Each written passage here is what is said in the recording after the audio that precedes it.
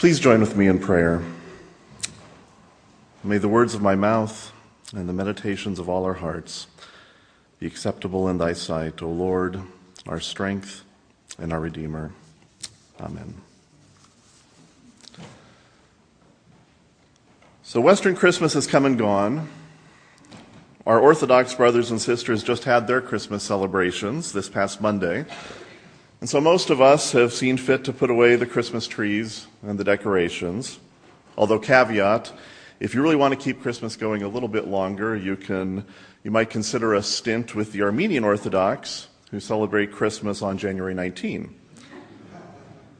But if Christmas is over, the Armenian Orthodox exception notwithstanding, our gospel reading this morning, which narrates Jesus' baptism in the Jordan, continues the Christmas focus on the mystery of the Incarnation, the mystery of God's fleshly identification with sinful humanity.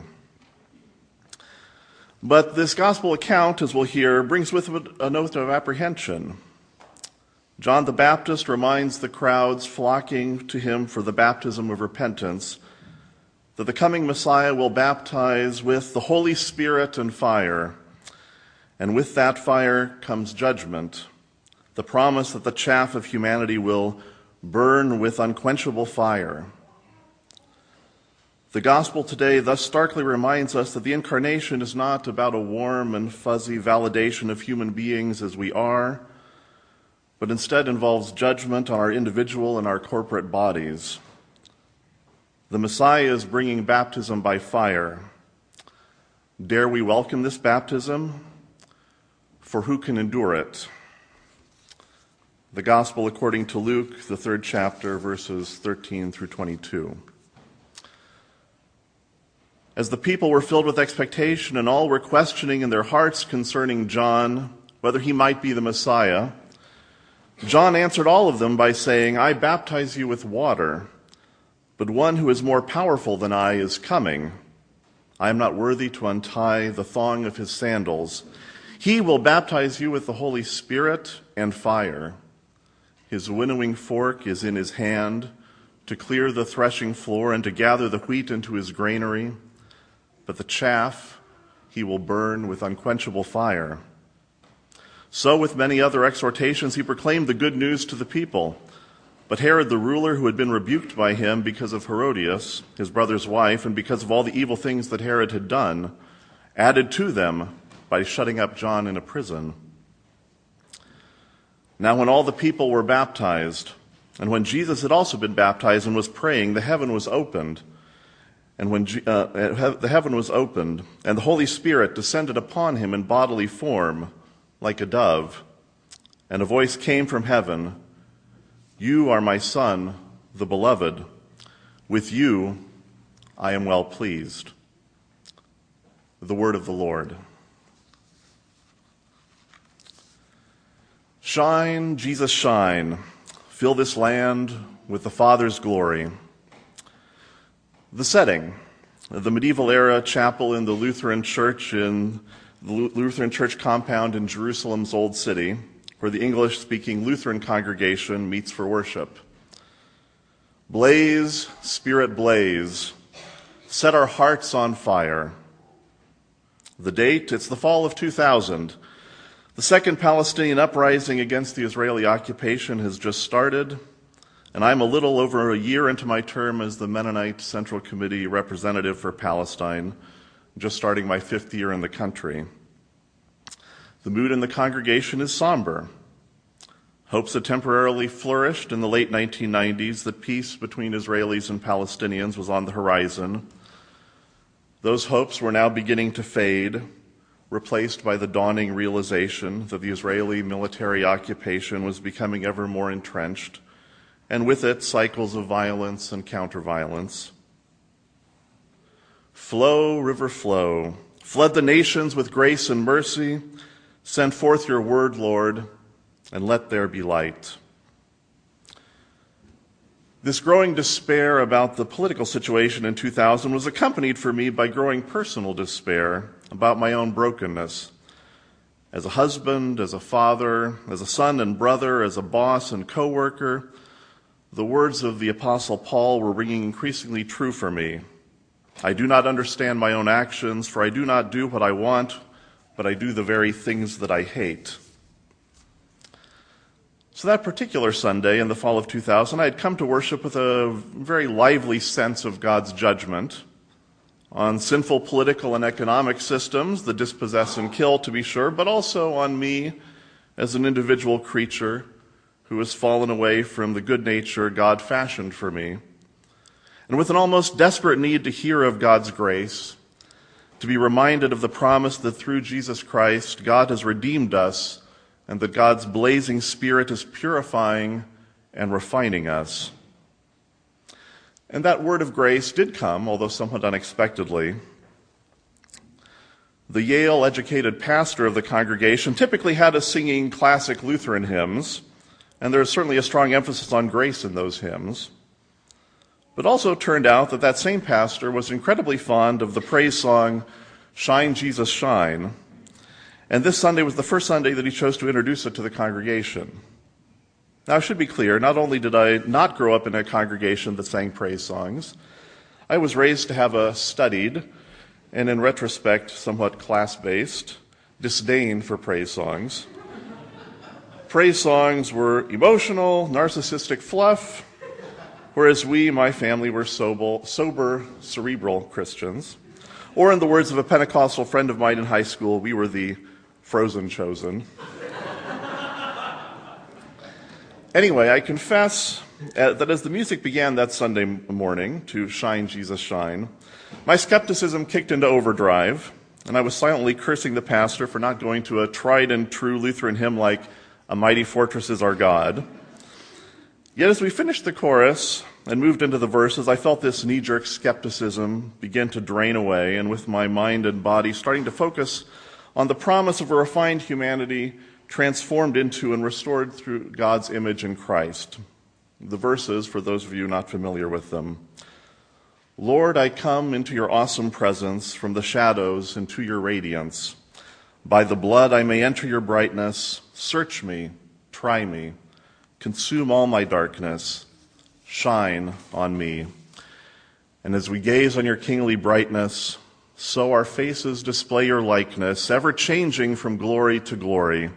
Mirrored here, may our lives tell your story. Shine on me." And as we sang, I felt a sudden urge to raise my hand in the air. And that was met by my internal voice of skepticism. "You don't do things like that," I reminded myself. "You'll feel awkward and conspicuous." Yet the desire to raise my hand persisted, and I was just about to do so when a friend of mine who had accompanied us to church that morning, a friend who shared my suspicions of praise songs, leaned into me and whispered, tongue firmly in cheek, "You can raise your arm if you want to." And needless to say, that had the effect of quashing the pull to raise my arm and in praise, and with a wave of embarrassed self-consciousness flooding over me. Now, the point of this story, to the extent that there is one, is not an unequivocal defense of praise songs or of charismatic worship styles. True, as I've grown older, I've become more open to such worship, and have even found myself, somewhat to my surprise, with hand raised in the air in such services. But my mind went back to this instant when I was preparing this sermon because of the lyrics, not the musical style, of "Shine, Jesus, Shine." The songwriter's prayer to God that our darkness be consumed by God's blazing Spirit. Search me, try me, consume all my darkness, so that we might display God's likeness in the everyday actions of our bodies. Mirrored here, may our lives tell your story. And with these lyrics, the songwriter has done a moving job of capturing the promise of baptism by fire. I say promise, but then I go back to our gospel reading of this morning, and then baptism by fire seems rather like something to be feared and dreaded. John describes the Messiah's coming with a winnowing fork in hand, ready to separate the wheat from the chaff, with the chaff then cast into unquenchable fire. Here we have one meaning of the fire God sends. Fire represents apocalyptic judgment, the breaking in of consummation as conflagration. The temptation for us, at least the temptation for me, is to mentally distance myself from the threat of this passage and to run too quickly to the promise of being gathered into, like wheat, into God's granaries. The most extreme version of this temptation is when not only do Christians exempt themselves from the judgment of messianic fire, but grant themselves the right to help mete out such fiery judgment. One thinks, for example, of our zealous Anabaptist forebears in Munster, who upended the social order, eager to get down to the business of helping God take care of the chaff of humanity. Or to take a much more recent example, on a new TV situation comedy this past Thursday, the fictional President of the United States flippantly remarks during a press conference, almost as an afterthought, "Oh yeah, we took out a terrorist cell, left nothing but rubble." An incredibly glib and sour line for a sitcom, which treats the fiery terror being rained down in Pakistan by U.S. drones as a punchline. Or think of the Manichaean policy proposals put forward by the National Rifle Association that assert that only good guys with guns stop bad guys with guns.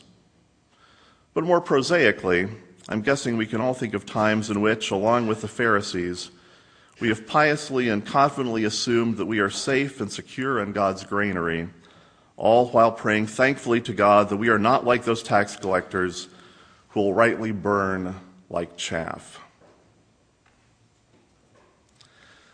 This temptation of aligning ourselves with the righteous while mentally and in our hearts consigning others to fiery judgment must be resisted. Instead, when faced with the Messiah's arrival, we must ask, along with the prophet Malachi, who can endure the day of his coming, and who can stand when he appears? With Paul, we must include ourselves in the confession, none is righteous, no, not one. When faced with the proclamation of messianic judgment, surely the only honest or non-self-deceptive course of action is to acknowledge and confess that we rightly stand under judgment, that in our inmost selves we compromise our worship of God through acts of idolatry, both small and large, and that we are enmeshed in and benefit from systems of oppression. The dividing line between wheat and chaff does not run between and separate persons, but rather runs right through each one of us. Recognizing the chaff in our individual and our corporate lives, knowing that we have forsaken God through countless actions, we are left to plead to God with the psalmist, "Do not turn your servant away in anger, you who have been my help. Do not cast me off, do not forsake me, O God of my salvation." The good news of Jesus' baptism and of our baptism is the good news of the incarnation, that God has not left us alone in our sin and our brokenness, but has become one with us, bearing the judgment we deserve on himself. While the prophet Isaiah was not specifically referencing baptism in the passage read earlier this morning, Christian commentators have over the centuries turned to Isaiah's words to make sense of baptism's mystery. In our baptisms, we remember God's promise to the Israelites that when you pass through the waters, I will be with you, and through the rivers they shall not overwhelm you, and when you walk through the fire, you shall not be burned, and the flame shall not consume you. The baptism by fire that John declared the Messiah was bringing is indeed a baptism of judgment. But as Paul reminds us in the epistle to the Romans, this is a judgment borne by Jesus in his death. When we are baptized, therefore, we are baptized, Paul explains, into Jesus' death and resurrection and into the consummation of our sin that death has brought about. Finally, the gospel accounts of Jesus' baptism make clear that the baptism of fire that Jesus brings is not only a baptism of judgment. The descent of the Spirit upon Jesus at his baptism also evokes the fiery descent of the Spirit onto Jesus' disciples at Pentecost. The baptism of fire brings the fire of purification, of sanctification, restoring us to the image of God in which we were created, so that we might mirror God's story in our individual and our corporate lives.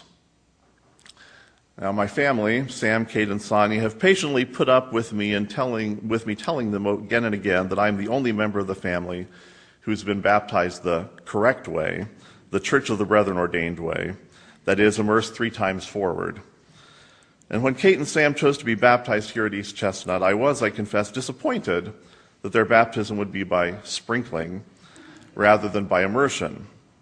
The disappointment didn't stem from any grand theological objection, but rather simply reflected a visceral preference for the tactile experience of immersion. But my irrational objections were calmed as I began to reflect on the timing of baptism at East Chestnut.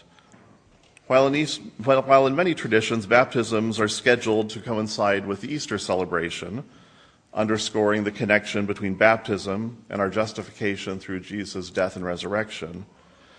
At East Chestnut, baptisms are typically held at Pentecost, with the sprinkling of the water on the baptizants' heads, evoking the descent of the Spirit onto the disciples at Pentecost.